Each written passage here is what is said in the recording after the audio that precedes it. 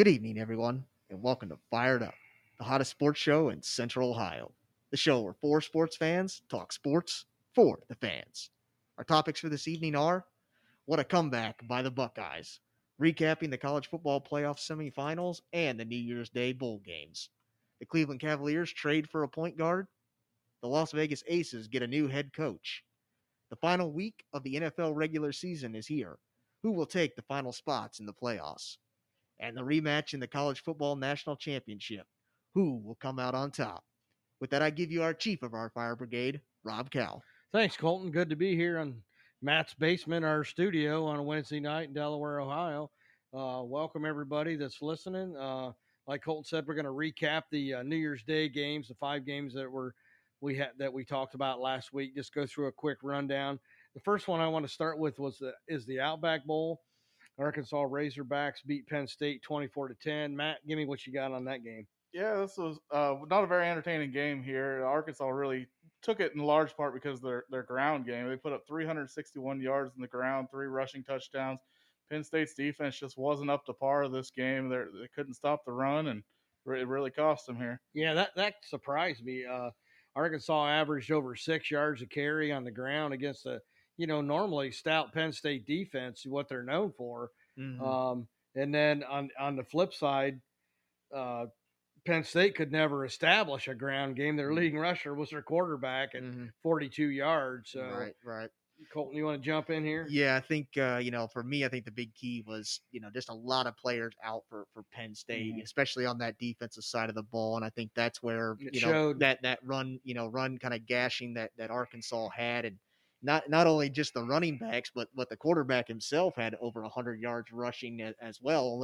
Only 98 passing yards, so. Yeah. They really, were kind of a one-dimensional team, but Penn State really couldn't figure it out. Run it until they stop it. Right. And Penn State never could. But, hats off to the Razorbacks. This has been an outstanding season for them. Obviously they would have liked to get a couple more wins against some bigger teams that they played. But, prior to this season, Arkansas had 4 consecutive seasons where they won 4 games or less. Wow. And so they come in and they, win, big game, get a bowl win. We're pretty competitive in a tough SEC conference. And, like I said, hopefully they can kind of build on this and use this, as momentum going forward. But yeah, just want to congratulate them on a great season. Absolutely. I hate to see it come against a Big Ten school, but right. It is what it is. Yeah. Good to see them back in the thick of things because they have always been a traditional decent team, better team. So it's good to see them back in the thick of things. All right, next on the slate we got the Citrus Bowl, which was Kentucky against Iowa, a real close game here. I think to me that the factor, their overall stats on both sides of the ball were pretty similar, but I think one glaring stat that does stick out is Iowa threw 3 picks, so and lost 20-17. Mm-hmm. Yeah, I think definitely. It's kind of crazy because we came into this thinking Iowa didn't have the offense and couldn't put up the offense to really stay competitive in this game. And if you look at the stats, Iowa actually had more total yards than Kentucky did. So it's strange, but yeah, I think those 3 interceptions and one of them led to a Kentucky field goal. And another one was towards the end of the game when Iowa was kind of driving to possibly tie it up or possibly win the game for Iowa. So just 3 costly turnovers for Iowa and kind of another glaring stat that kind of sticks out to me is the time of possession. Iowa had the ball for about 22 minutes.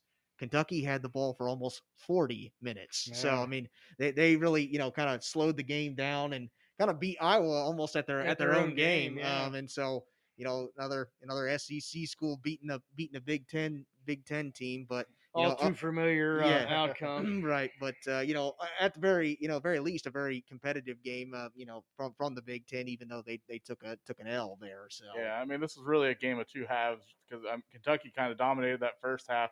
Iowa couldn't get anything offensively going.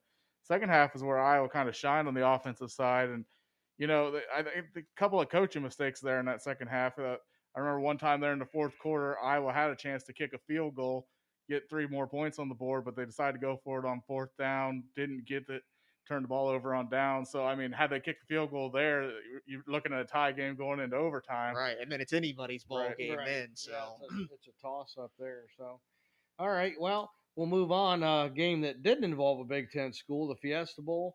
You had Oklahoma State against Notre Dame, and we talked quite a bit about this game last week, that we were going to see what Notre Dame was made of, and I think we did. It for I one think- half, we did. I think it'd be unusual if I told you that Notre Dame's quarterback threw 5 touchdowns and threw for over 500 yards.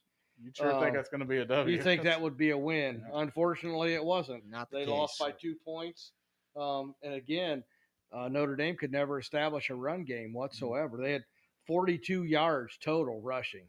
Yeah, definitely. You would have never thought, that Notre Dame would have had a major collapse, and what a debut for Marcus Freeman. He starts off his debut with, what looked like, man, this is, we're gonna pick up right where we left off with Brian Kelly leaving. Well, I know I texted both of you guys close to halftime and said Notre Dame's putting the football world on notice. And and it wasn't all too of a sudden shortly I after turned that. on the fourth quarter before the Buckeye game, and I said, "What the heck just happened?" here?" Right, Was right. this the same game I was just watching? Yeah. Right, yeah. And, Yeah. I mean, but not to take away from Oklahoma State. I mean, they Oh, did I'll tell you a what, heck of Their a quarterback- job. defense showed up that second half. And Right. their quarterback ran for 125 yards. I Yeah. mean, he had Sanders had a great game. Yeah.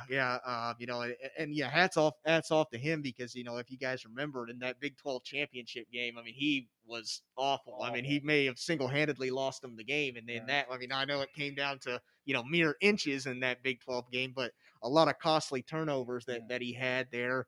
For Oklahoma State in that Big 12 championship game, but a lot of redemption in this game for him, and he came out and maybe single-handedly won the game for him in the second half. And I think we also have to kind of talk about just the success that Mike Gundy has had there in Oklahoma State.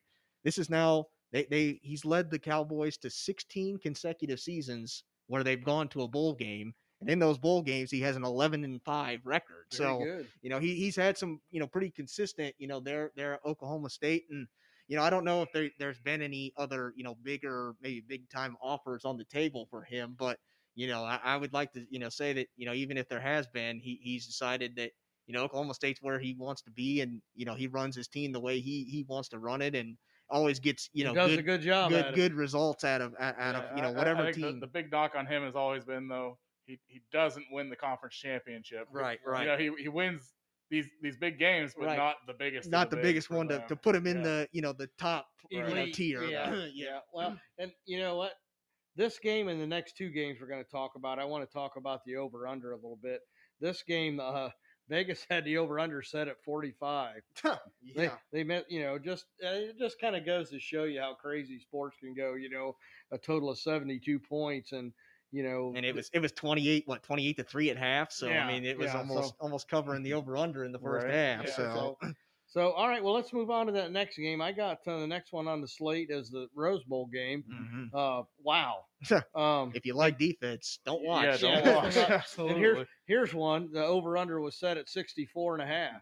Yeah. And we beat that up by almost 30 points. Right. So, and again, CJ Stroud was just outstanding. Mhm. Just outstanding. Amazing young man for sure. Yeah. Right, I right. mean, 573 yards, 6 touchdowns. Their offense rolled up 683 total. Mhm. Just an amazing offensive output. I mean, as great as he was, though, Jackson Smith and Jigba. I mean, Well, my goodness, a almost receiver going 350 yeah, yards. 347 and 3 touchdowns. That's Yeah. just unheard of. Right, That's right. shattering NCAA records. Right. Right. Two receivers, that had 3 touchdowns Yeah. apiece, like Matt mentioned, Smith and Jigba with 3, and Marvin Harrison Jr. with 3 TDs. With he getting his first start of the year, and those were all 3 of the only touchdowns he scored this year. Yeah. So, Yeah. So good, obviously- some good quality the future's minutes looking for bright Obviously, there. Ohio State's going to fill those wide receiver gaps that are Right. going to be left with, Wilson and Olave leaving. So, Right. you think it maybe would have been a different ending if Cameron Rising hadn't have been injured with think it was about 10 minutes to go in the game. Yeah. I think it very well could have been. He was playing the game of his life. He was making all the right decisions. He was. Right. He looked good. He was doing enough. Like you said, he wasn't being spectacular. He wasn't elite, but he was doing what he needed to do to keep that team, moving forward. And yeah, it's unfortunate that he, gets knocked out of that game. But I mean, those first couple series after he went out, they didn't even want to pass the ball because the quarterback that came in hadn't ever even thrown a pass in the regular season of a college football game. So I mean, hats off to him when he finally did get to throw. He took that team down. He got him in the end zone. Yeah, he looked pretty good. He didn't look too bad after coming out there and grew up in central Utah and grew up on a pig farm, ironically, and just outside of Utah. So a local kid, to the Utah, nation. But I think also, I didn't know this, and maybe they said it during the broadcast, but Utah was actually down 3 of their top 4 corners in this game, and then actually had to have one of their running backs play go both ways, defensive back, who he hadn't played that position since high school. Right. So that may have contributed a little bit to maybe some of the inflated numbers, but hats off to the Buckeyes. But yeah, Utah just couldn't get enough offense there. Obviously. And we knew Utah we knew they could score points. I mean, that was never the knock on this team. But Matt, I got to ask you, as a Buckeye fan, are you still a little concerned with your defense? I mean, yes and no. I'll hold judgment until next. I think we have some really good corners coming back. I mean, there were some guys playing with injuries, and that whole almost half that defense coming into this game, those weren't even our starters all season long. These were guys I didn't even know who half of those guys were out there. Yeah. I had no idea how depleted we really were coming into this game on that defense. So, I mean, I think that had a lot to do with it. We're having a top 5 recruiting class coming in with a lot of very good defensive linemen that I think can step in right away and fill some voids. I think they saw the need. Yes, absolutely. So that was kind of a priority, I guess, if you want to say, for them in recruiting. So and they're getting a new defensive coordinator. And that's the biggest key there. A guy different scheme, knows how to So coach them up. So. What's that going to bring? So I think you have to say hats off to the Buckeyes. They got we're able to get out this win, but hopefully we see something totally different next year with a totally new kind of staff on that defensive side of the ball. And as bad as that defensive was this year, it was kind of nice to see it kind of all end amicably for the Buckeyes defensive coordinator, Barnes. He signed on, I believe, at Memphis to be their head defensive coordinator out there. Good for him to get another defensive coordinator job. He didn't have to be fired or anything like that. Kind of all worked out for everybody. So absolutely good deal there. Well, and then the last game of the night was the Sugar Bowl. Baylor at Ole Miss, or play against Ole Miss. Here's another one, but this was the opposite way. It was a 21-7 game, but the over-under was set at 60. This one went the exact opposite of the last two we talked about. Right. So, and this was a game that just kind of broke my heart for Matt Corral. Yeah, I mean, absolutely. The kid comes out. I think that's the big story that kind of is the umbrella over top of this whole game. Not to take away from what Baylor, did or what they were able to do, but I think the bigger question is what Ole Miss wasn't able to do because of their star quarterback, who chose to play in this game, and everybody was expecting him not to, really. Right. That really gives ammunition to all these guys who did opt out of these bowl games, and now I think you're going to see even more next year. I think it's going to be a continuing thing, and just even more so than what we have seen. I mean, Ole Miss had to bring in a freshman quarterback. I think he hadn't thrown a pass in the college ranks either, and he threw 3 picks that day. And Baylor was able to hold Ole Miss to a total of 322 yards of offense when they'd been averaging well over 500. So defense also had 9 sacks on the day. That's an impressive number. That's big, right? And I think I think the silver lining is Matt Corral obviously goes down in that game, but from what I was kind of reading, that the X-rays came back negative on his right foot there. So that's promising that that's not broken or there's no serious damage to it. Right. That won't maybe cause him to really be out a serious amount of time here. But what I want to tell all these football players that there's chance to get injured in everything you do. They're going to go out training. You can get injured in the gym. You can get injured running practice routes. You can Stepping get into injured the doing bathtub. anything. Right. I mean, yeah. So weight training, any of it. you play your whole career. Right. I don't see being afraid of injury for one last game. Because it can happen anytime, anywhere, any place. I don't know why it's that much of a risk or a worry when you've done it all your life. Right. Yeah. Right. Yeah. What Absolutely. you train for. Yep. All right. Well, that was the 5 New Year's Day games. New Year's Eve, the playoff games. The Cotton Bowl was, number 1 Alabama against number 4 Cincinnati. To me, the whole story of this game was the Bearcats just had no answer for Brian Robinson junior at running back.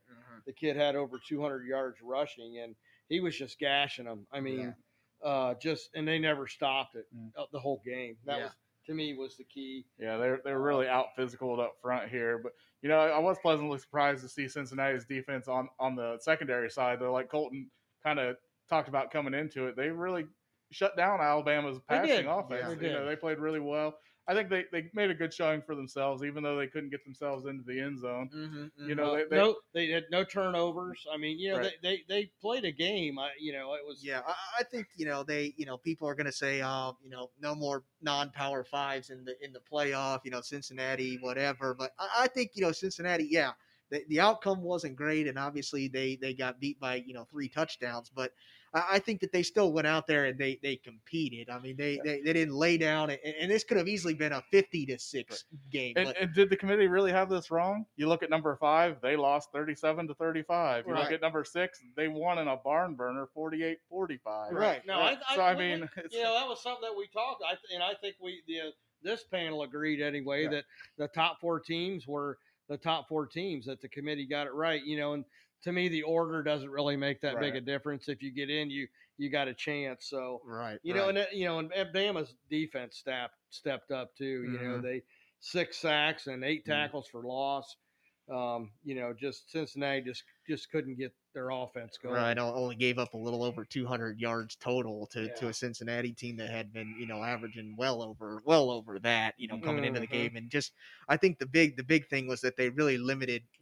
I kind of talked about it with Desmond Ridder kind of making some plays with his feet, and they really shut that down pretty quick. Yeah. Really kept him in the pocket and just wasn't really able to kind of get going there. And it just. I think Alabama kind of showed that they were the more physical team. They had the bigger bodies, and I think that's why they kind of went to that kind of bully ball, if you will, of just pounding it down your throat. They knew they had the matchup there, and they just they exploited it. And in Nick Saban perfect fashion, he always has an answer for whatever you think you're gonna do, and it just. Hats off to him. He always seems to figure it out when it comes, playoff time. So yeah, absolutely. And the second game of the night, the Orange Bowl, Georgia against Michigan, a game that Michigan was never really in this one either. It wound up 34-11. So, again, over 20-point spread in this one. Stetson Bennett, I think, you got to, hats off to him. He went 20 of 30 through 3 touchdowns. The Michigan, the hot defense that we had coming in only had 2 tackles for loss the whole game. 3 turnovers didn't help. It was, I'll let you guys talk about it a little bit. I got one more little piece I want to add at the end. I mean, to me, just hats off to Georgia and in the trenches on both sides of the ball. That offensive line did a great job keeping their quarterback protected all game long against a very good defense from Michigan. They did. And then that defense holding Michigan to 88 rushing yards, 4 sacks on the day. I mean, they really controlled the line of scrimmage, the trenches, and both sides, and took that game on well. Yeah. My question is, though, did Michigan wait too long to switch quarterbacks and get the more dynamic passer in there? Well, I mean, that was kind of be my comp. I think you saw the future at Michigan quarterback. Yeah, I think Cade McNamara kind of saw the handwriting on the wall. Yeah, you saw him over there talking to Aiden Hutchinson on the sidelines. You could kind of see defeat in his eyes, realizing that this probably his last game in a Michigan uniform. I expect him to be in the transfer portal. But I guess that was the lone bright spot maybe for Michigan was McCarthy did come in and, looked pretty solid in a game that was probably already out of reach by the time he got in there. So I don't know. I guess I was disappointed, obviously, in my team, and of course, I've been hearing it from the Buckeye fans that I won't say it because you know what, the Buckeyes have been there and laid an egg just as bad. Right, and that's the thing. I mean, they say, that was a fluke that Michigan beat Ohio State, but it wasn't a fluke. Michigan was the better team that day. Absolutely. And I guess I think you play that game 10 times, it's probably 5-5. 5-5. And I think to prove it wasn't a fluke, the very next weekend, if we'd have come out and laid an egg against Iowa in the Big Ten championship game, then maybe you can say we played above our heads against Ohio State. But the way we dominated Iowa in the Big Ten championship game, I don't think you could take anything away from that Wolverine team. I will question, do you think the Buckeyes could have maybe put up a better effort against Georgia just because of what Georgia struggles with on defense, being the passing game, and that being what the Buckeyes excel at? Not because they're better than Michigan, but because of a different style of team. I think probably defensively they would have matched up a little better. I think, or offensively, I think Ohio State probably would have scored more. We still would have given up 80 points. That's the thing. So they gave up. So we take the Buckeyes offense and our defense, and we got we got a team that can beat a national championship that maybe can compete with the Alabamas and the Georgias that are in there every year. It seems like. Yeah, absolutely. I think like Dad said, this game just got away from them. Got away from Michigan quickly. Georgia scored on their first 5 drives, and it was 27-3 at halftime, and before you know it, it's you're looking at an uphill battle against, this ain't a defense from Georgia that's just going to lay down and die. I mean, they obviously erased that, that blemish that they had against, Alabama in the SEC championship. And threw that out the window and came out and really, dominated from start to finish. And like I said, coming into this game, I said they were going to show up playing mad and trying to prove a point, and they sure looked like they did. Yeah, maybe Georgia getting beat by Alabama in that SEC game was the best thing that happened to them all season. Could be. We'll see next week. Yeah. All right. Well, we're going to take a quick commercial break. Stay tuned. We'll be right back. This podcast is sponsored by Podbean. Podbean is the easiest way to create your own podcast. We use Podbean to host Fired Up. Download the free Podbean podcast app to start, record, and publish your very own podcast in minutes. Podbean provides everything you need to run your podcast, and you can record and publish episodes directly from the app on your phone. Download the free Podbean app today. That's Podbean. Head on over to Podbean at www.podbean.com and use the code podcast21 for your first 30 days of podcast hosting for free. Check it out. All right, we're back. Thanks for sticking with us through the commercial. We're going to get away from the football and the college ranks here a little bit. We're going to a little bit of NBA news. This week, the Cavs traded for Rajon Rondo, 16-year veteran. Got him from the Lakers. Colton, give me your thoughts on the who won or who lost this trade. Yeah, I think for me, I think it's kind of a win-win, and at the same time, there was also a third team involved. The Knicks were involved.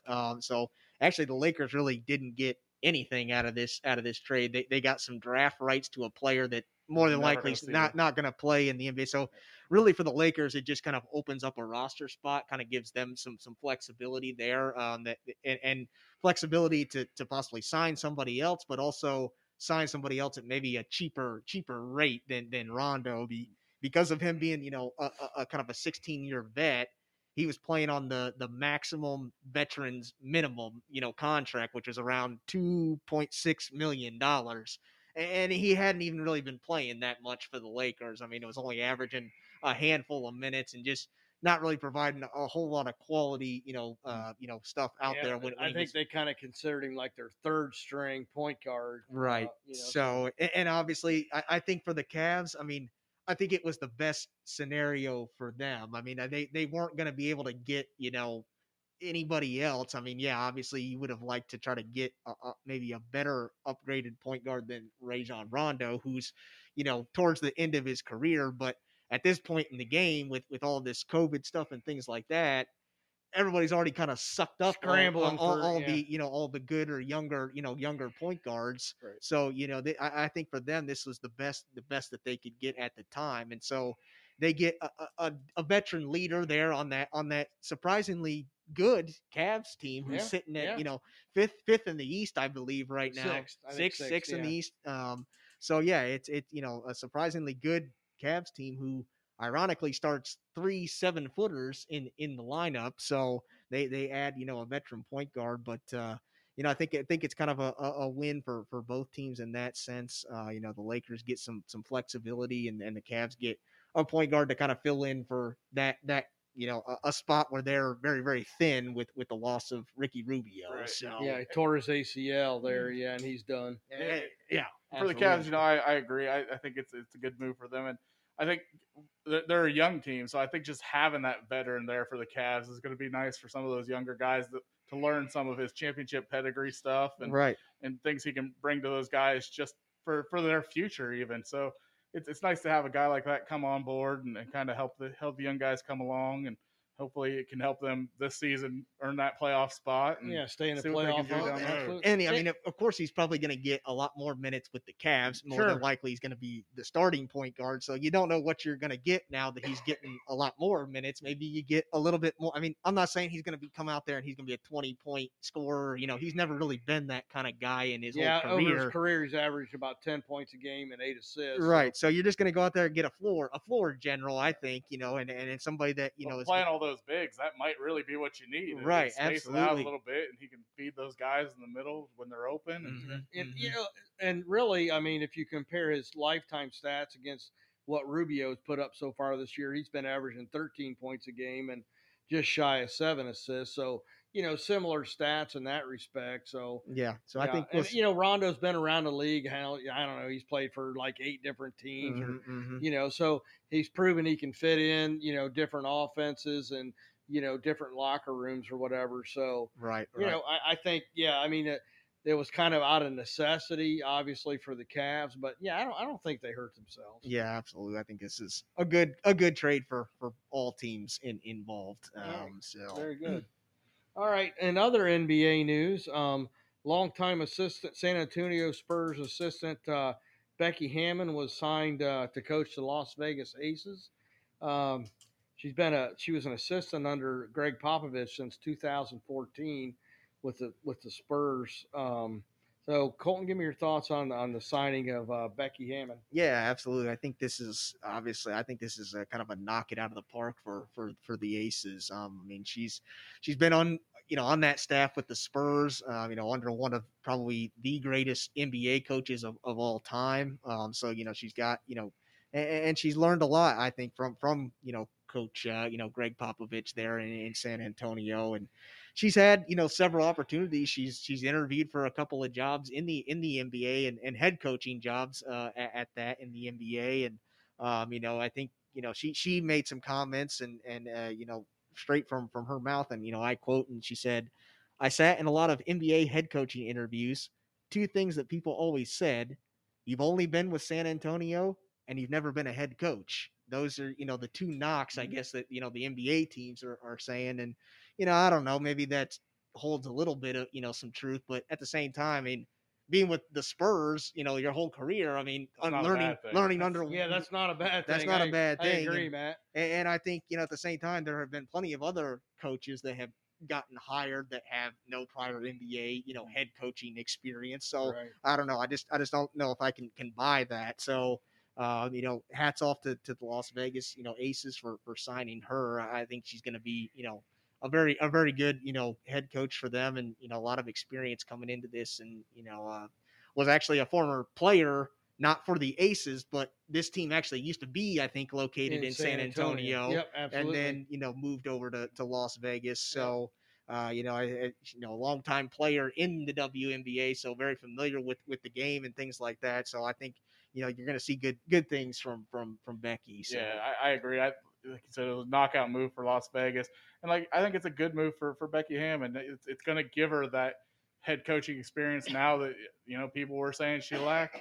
I do think, like you, I think it was a bit of a cop out for some of these people to not have to hire the first female head NBA coach. But you know what? This takes that firepower away from them at this point. Right. If she comes in there and knocks it out with Las Vegas, a team that I don't think they've really been at the top of the league, right? Yeah, So I mean, they've had their successes. Middle of She's the taken road. over a good team. They went 24-8 last season. Did they? Okay. Yeah, Mhm. yeah. Yeah. So So that's she's not working with, she's not. I think they committed- got a good young core there in Las Vegas, and But I mean, if she can make them championship caliber, I think then she can really prove I can do this and maybe even have that shot to finally break through, break the barrier. Mhm. and obviously, I mean, Get an NBA gig. they've only been around for four seasons. Right. You know, Yeah. they've only been a short expansion team more or less.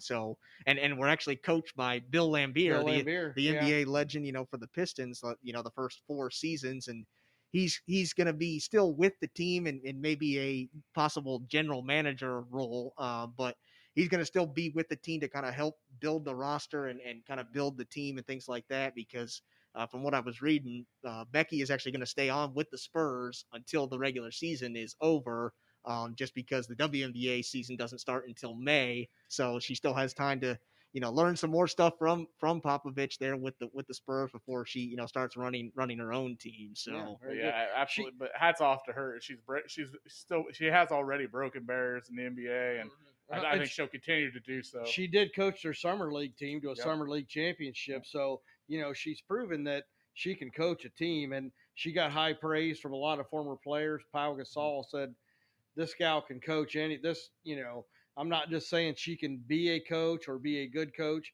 He said she can be a great coach anywhere she goes. Right. So, and I don't know if they finalized the deal. I couldn't find all the numbers. I think it's going to be somewhere in the $700,000 a year range, which would make her the highest paid coach in the WNBA. And I think deservedly So. But you compare that to like right now in the NCAA women, college ranks, the highest paid coach right now is Dawn Staley from South Carolina, and she's got a base of 3.2 a year. So right, I think which is strange to see that the college is more than the professionals. Right. So it's not that it's unheard of, but just right. so strange to see. I think Becky's doing this. Coach Hammond's doing this out of desire, because if she was just chasing money, she could go probably to the college ranks and make a lot more money. I got to imagine what she was making as an assistant in San Antonio is probably comparable. Right. And it, like, and kind of for comparison, like the max base in the WNBA is $221,000 a year. So, she's doing well. I think it's a good move for her. She said it's a great move for her and a great move for her family. So, we wish her all the best, and hats off to her. And at some point you may see her as the first coach and female coach in the NBA. Right. Yeah. I don't know if you guys know this, but also the owner for the Raiders, Mark Davis, the famous Davises, actually owns the Las Vegas Aces too. Yep. So he had nothing but good things to say about her, and was happy about being able to get her away from the Spurs and get her as the next head coach for the Aces. So all right, very good. Well, we're going to stay in the professional ranks, but we're going to move over to the oblong ball here a little bit. We're going to talk about the last week in the NFL and maybe some playoff matchups and things of that nature. So let's start in the AFC. We'll start in the East. You got the Bills and the Patriots both sitting at 10-6. They split during the regular season. Still fighting for that the winner of that.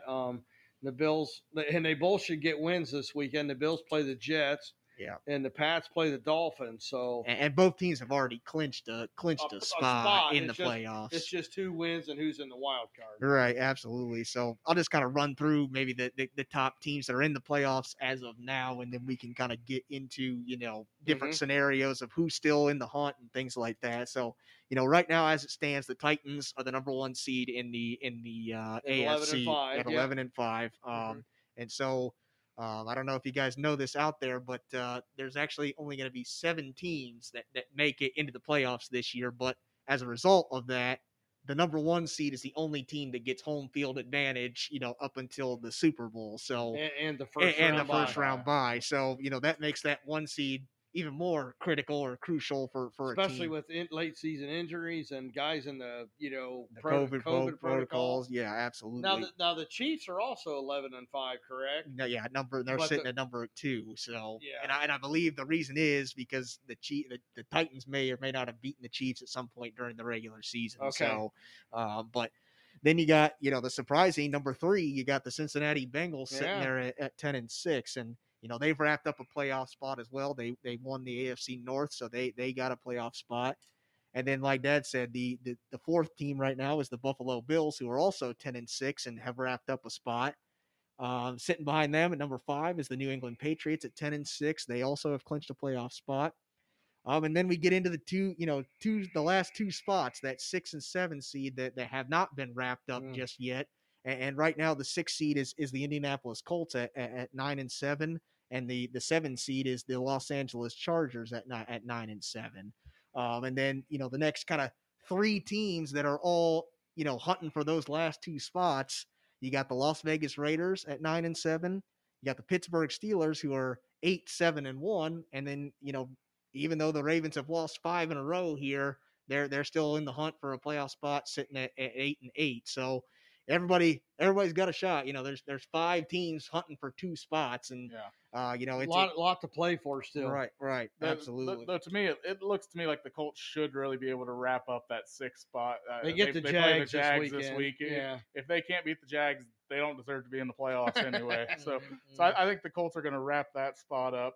And then I think that final spot, it's going to go to the winner of the Las Vegas LA game. They play each other, right? So they're playing. Yeah, so basically, they're playing a playoff game this weekend. That's going to be a fun matchup to watch. Win or go home. That's actually going to be your Sunday night game. That's going to be a good one in Las Vegas. So that'll be a good one. And then and the Steelers and the Ravens go head to head this weekend as well. That are right, like Colton said, still 2 teams that are playing for a possible spot. Now they need some help, obviously. Yeah, both teams. And we're not going to try to figure out all the variables. But I was going to say, if the Colts lose and the Ravens win, do the Ravens get over the Colts? Yeah. So basically, for the Ravens to get in, they have to beat the Steelers. They have to win. If they lose, automatically out. No questions asked. But if they win against the Steelers, then they also have to have losses by both the Colts and the Chargers.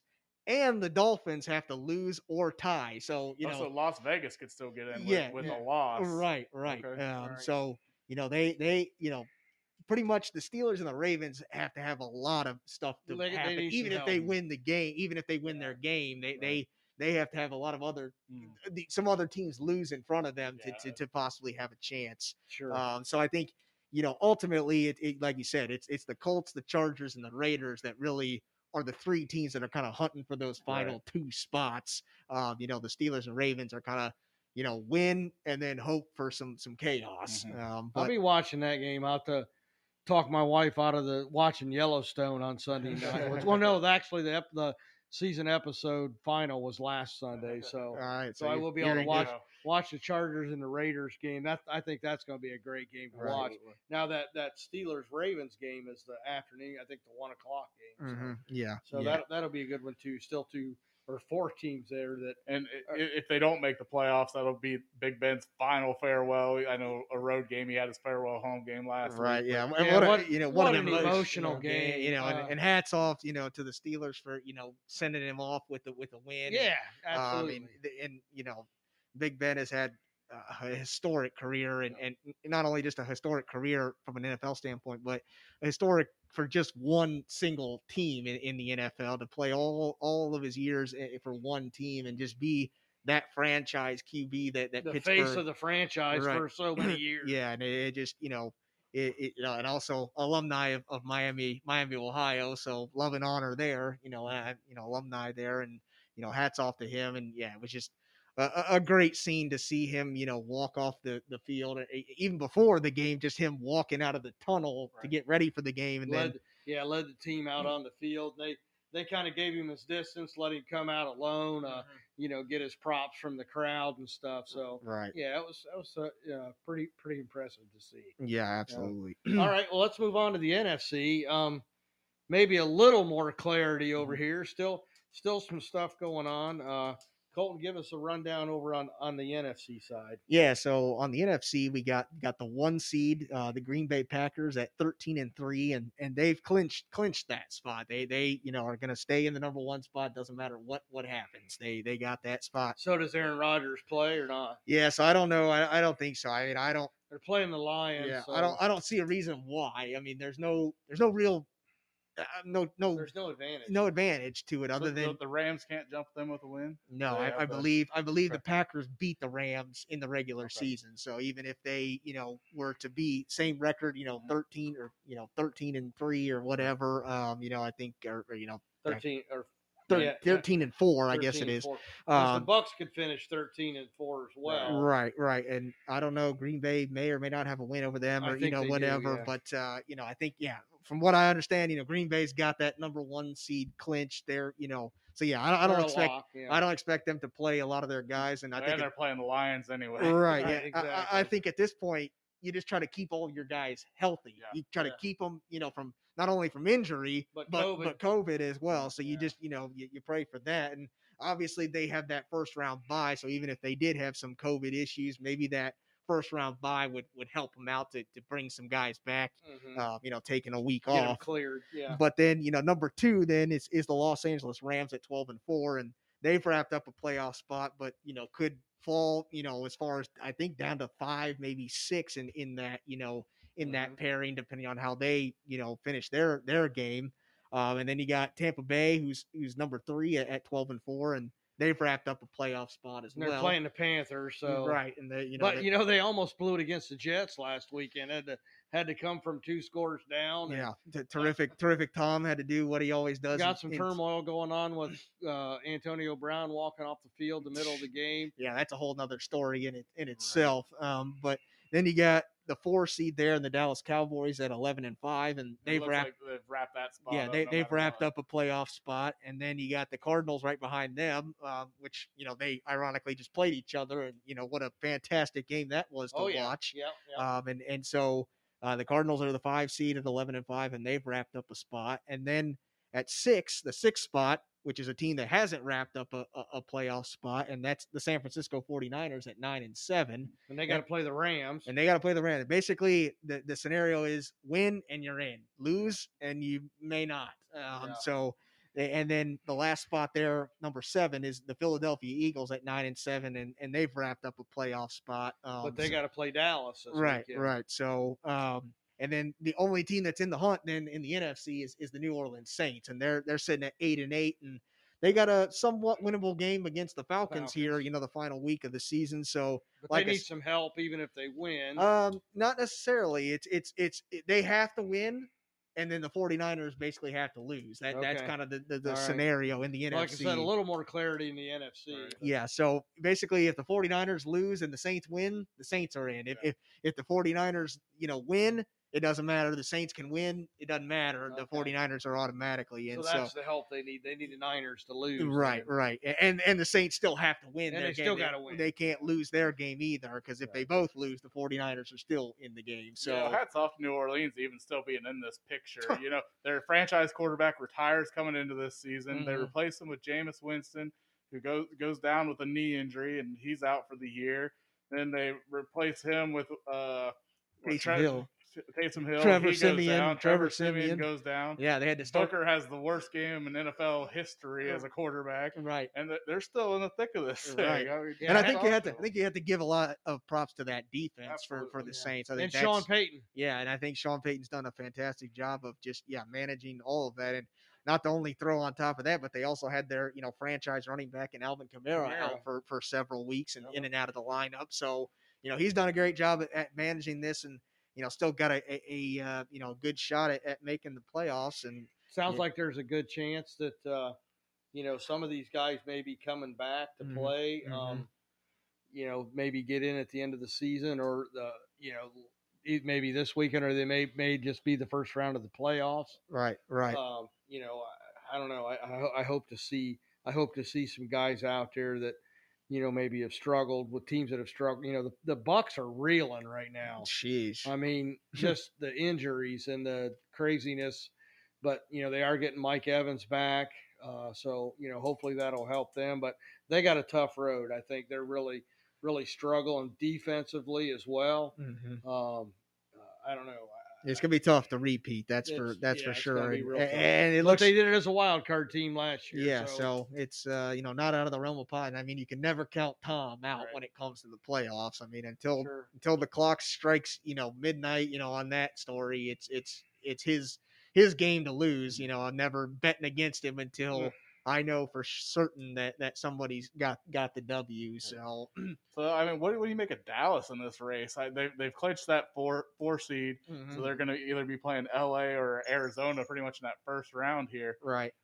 They just lost to Arizona. Looked terrible in the first half. Mm-hmm. They did come alive there in the second half, but they've been kind of real in the second half of the season. I would say don't the know what to make- offense. The yeah. offense is really, the defense I think has been pretty solid throughout this kind of, I would say struggle for Dallas. It's really been the offense Right. that has really just not put it together as far as, putting up points on the board. And then this was a team that was coming in, averaging almost 40 points a game. Right. And then these last, probably 4 or 5 weeks here, they just really have not, not shown that same, kind of offense. And, they've dealt with some injuries, some guys in and out of the lineup, and then they just lose, their one of their star receivers in Michael Gallup, Right. who kind of serves a critical role, maybe not maybe the superstar, but a Yeah, good that's a position they can afford a little bit of a loss Right, at with, right. with their receiving core. But yeah. No, I think it's just one of those things that they're gonna have to figure it out and figure it out quick. I mean, Right. there's no Not much time tomorrow, left. so it's but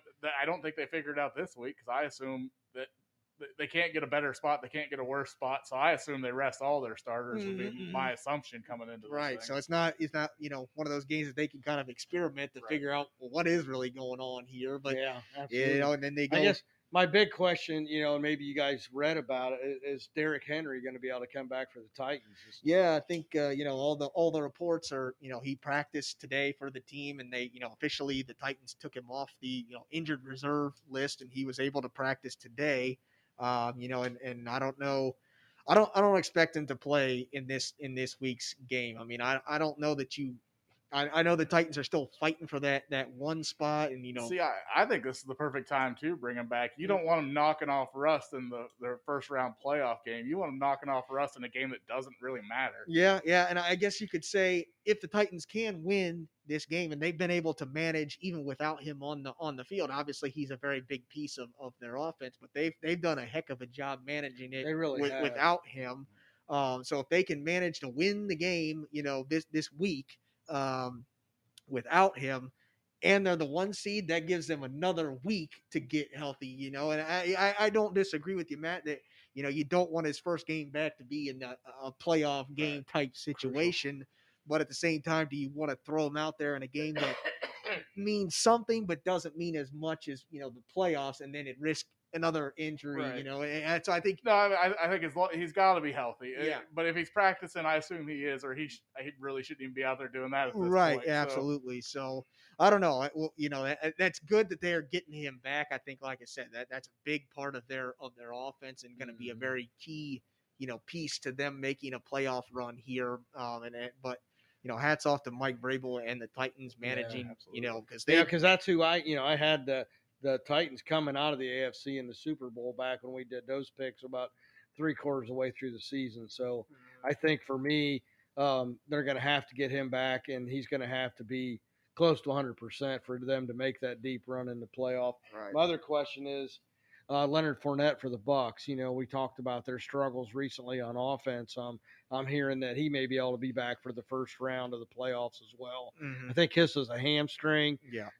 So I think the Bucs are going to need him not only running, but the guy does it all. He catches out of the backfield, is also a good blocker. So I think that's going to be key for the Bucs. Right. Yeah, Yeah. having that threat of the run really helps open up that passing game for Right, Tom. So right. it definitly would be a huge help for them. Yeah, to I get think him I back. think it helps out their offense. Any other key guys you want to talk about? Yeah, no, I think a big thing for me, like I said, the kind of surprising Bengals there sitting at the 3 seed, but kind of a big hit to them this week. Hopefully everything works out, but Joe Mixon, their kind of star running back for them, Pro Bowler. is in the the protocols, and hopefully, having obviously he's not going to play in week 18 or whatnot, so we'll have almost 2 weeks to get healthy or get out of the protocol. So I think he'll be okay, but you never know. You just don't know with all this stuff going on, and then symptomatic, asymptomatic. I think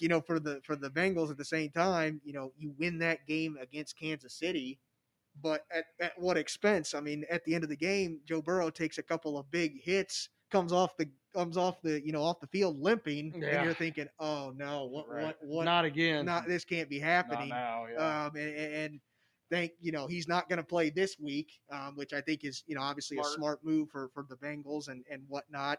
And hopefully there's no, they say there's no damage or there's no lingering issue with his with his knee or anything like that. And it was actually the knee that he was kind of favoring wasn't even the knee that took all the damage last season. So, but yeah, I think that was kind of scary for me, but hopefully I like the Bengals to maybe make some noise in the Good playoffs. deal. They've been a big surprise in the regular season, and can... they got a nice kind of dynamic kind of trio there with Burrow, Mixon, and Jamar Chase, who's lighting the world on fire as a rookie. So yeah, he's really proven a lot of people wrong that gave the Bengals a ton of guff when they didn't take a lineman and they took him. Well, and I think that was on Joe Burrow's insistence, to the coaching staff. He wanted his guy. So we got so that kind of wraps up the NFL, I think, for us. We can move on. Our last topic of the night, the big game on Monday night, the college championship. You got Kirby Smart with Georgia going up against Nick Saban at Alabama.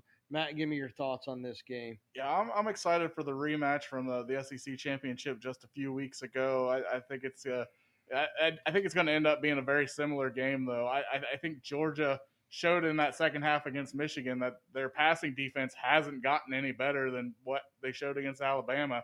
If they can't get pressure on the quarterback and slow that passing offense down, it's going to be the exact same result they had in that SEC championship. Because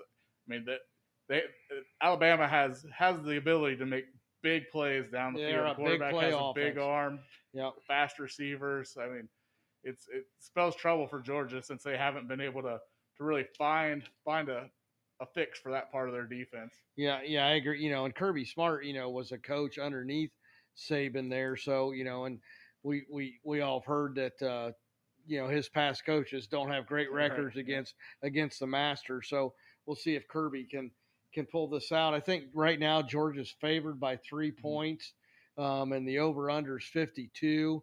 I think that'll probably be pretty close. Colton, you want to give me your thoughts on this game? Yeah, absolutely. I think obviously I think this is the game that I don't know that everybody wanted. It ain't the one I wanted to see. Right. I can tell you that. But I think it was for the common fan or maybe for the college football playoff committee. I do feel they're the two best teams. This is what they were hoping for. To see this big rematch.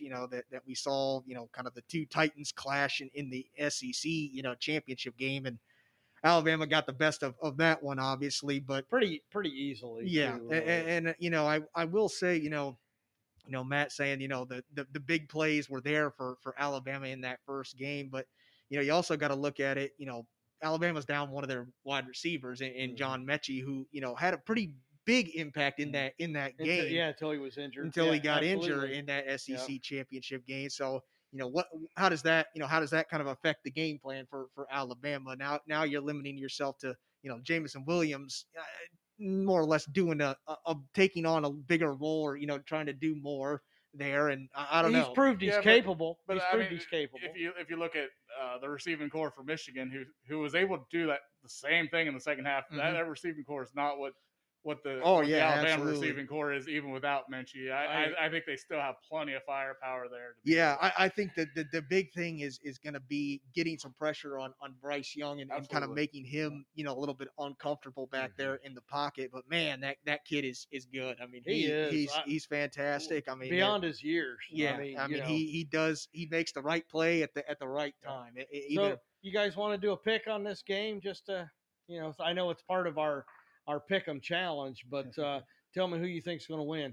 Yeah, absolutely. I guess I'll start it off here, and we talk about Tom Brady being, the GOAT in the playoffs. And I think you got to talk about Nick Saban being the GOAT in college football and the GOAT when it comes to this college football playoffs. And, I can't go against Saban. He's been phenomenal in these playoffs, and even better when he gets to the national championship game. I think, it's one of those things that it's kind of in their head when it comes to Georgia. I mean, they clearly have had better teams than Alabama, Right. but it's just one of those mental things that Saban has planted, planted his seed inside of Kirby Smart's head. And I think that Alabama continues to get the best of Georgia in this one and get the W. I think they, a closer game than what we saw in the SEC championship, but I think Alabama ultimately comes out on top. I agree on every point you made, Colton. I think Alabama's living rent free inside Georgia's head right now. And I gotta give the edge to the master, as much as I hate to admit it. I think Nick Saban's going to get another championship ring. Yeah, I really don't want to see it in my pick 'em for that very reason. I picked Georgia, but my mind's telling me it's Alabama. That Georgia's defense hasn't proven they can stop the pass, and Bama can throw the ball down the field. Well, I'll give you some advice. Don't go back and change your pick. I've changed 3 of my picks so far because I did some additional reading. They give you the opportunity to update your picks, and I've lost all 3 of those games that I changed. Yeah, I always like to just put something go down. Go with your heart, or go.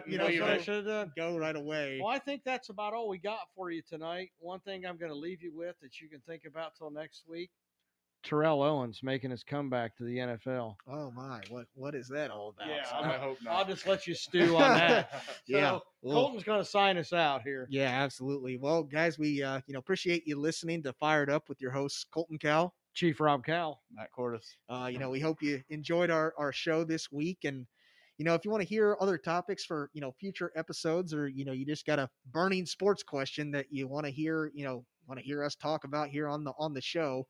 A lot of stuff going on here in the sports world, and we try to hit every topic, but we don't always hit every topic or catch every news story. So if you guys are listening out there, want to hear something else, hit us up on our social media. We're over on Instagram. You can find us at Fired Up _podcast, or you can find us over on Facebook at Fired Up, Sports Podcast, and hit us up there and send us send us some love. So, and if you want to hear our past episodes, you can find us, pretty much every place you can listen to a podcast. You can listen to our old episodes, and, we'll even be able to listen to this episode later tomorrow. So, and then we also have a website, firedup1.podbean.com, which has all of our old episodes and just a little information about the show as well. So, appreciate you guys listening, and as always, stay fired up.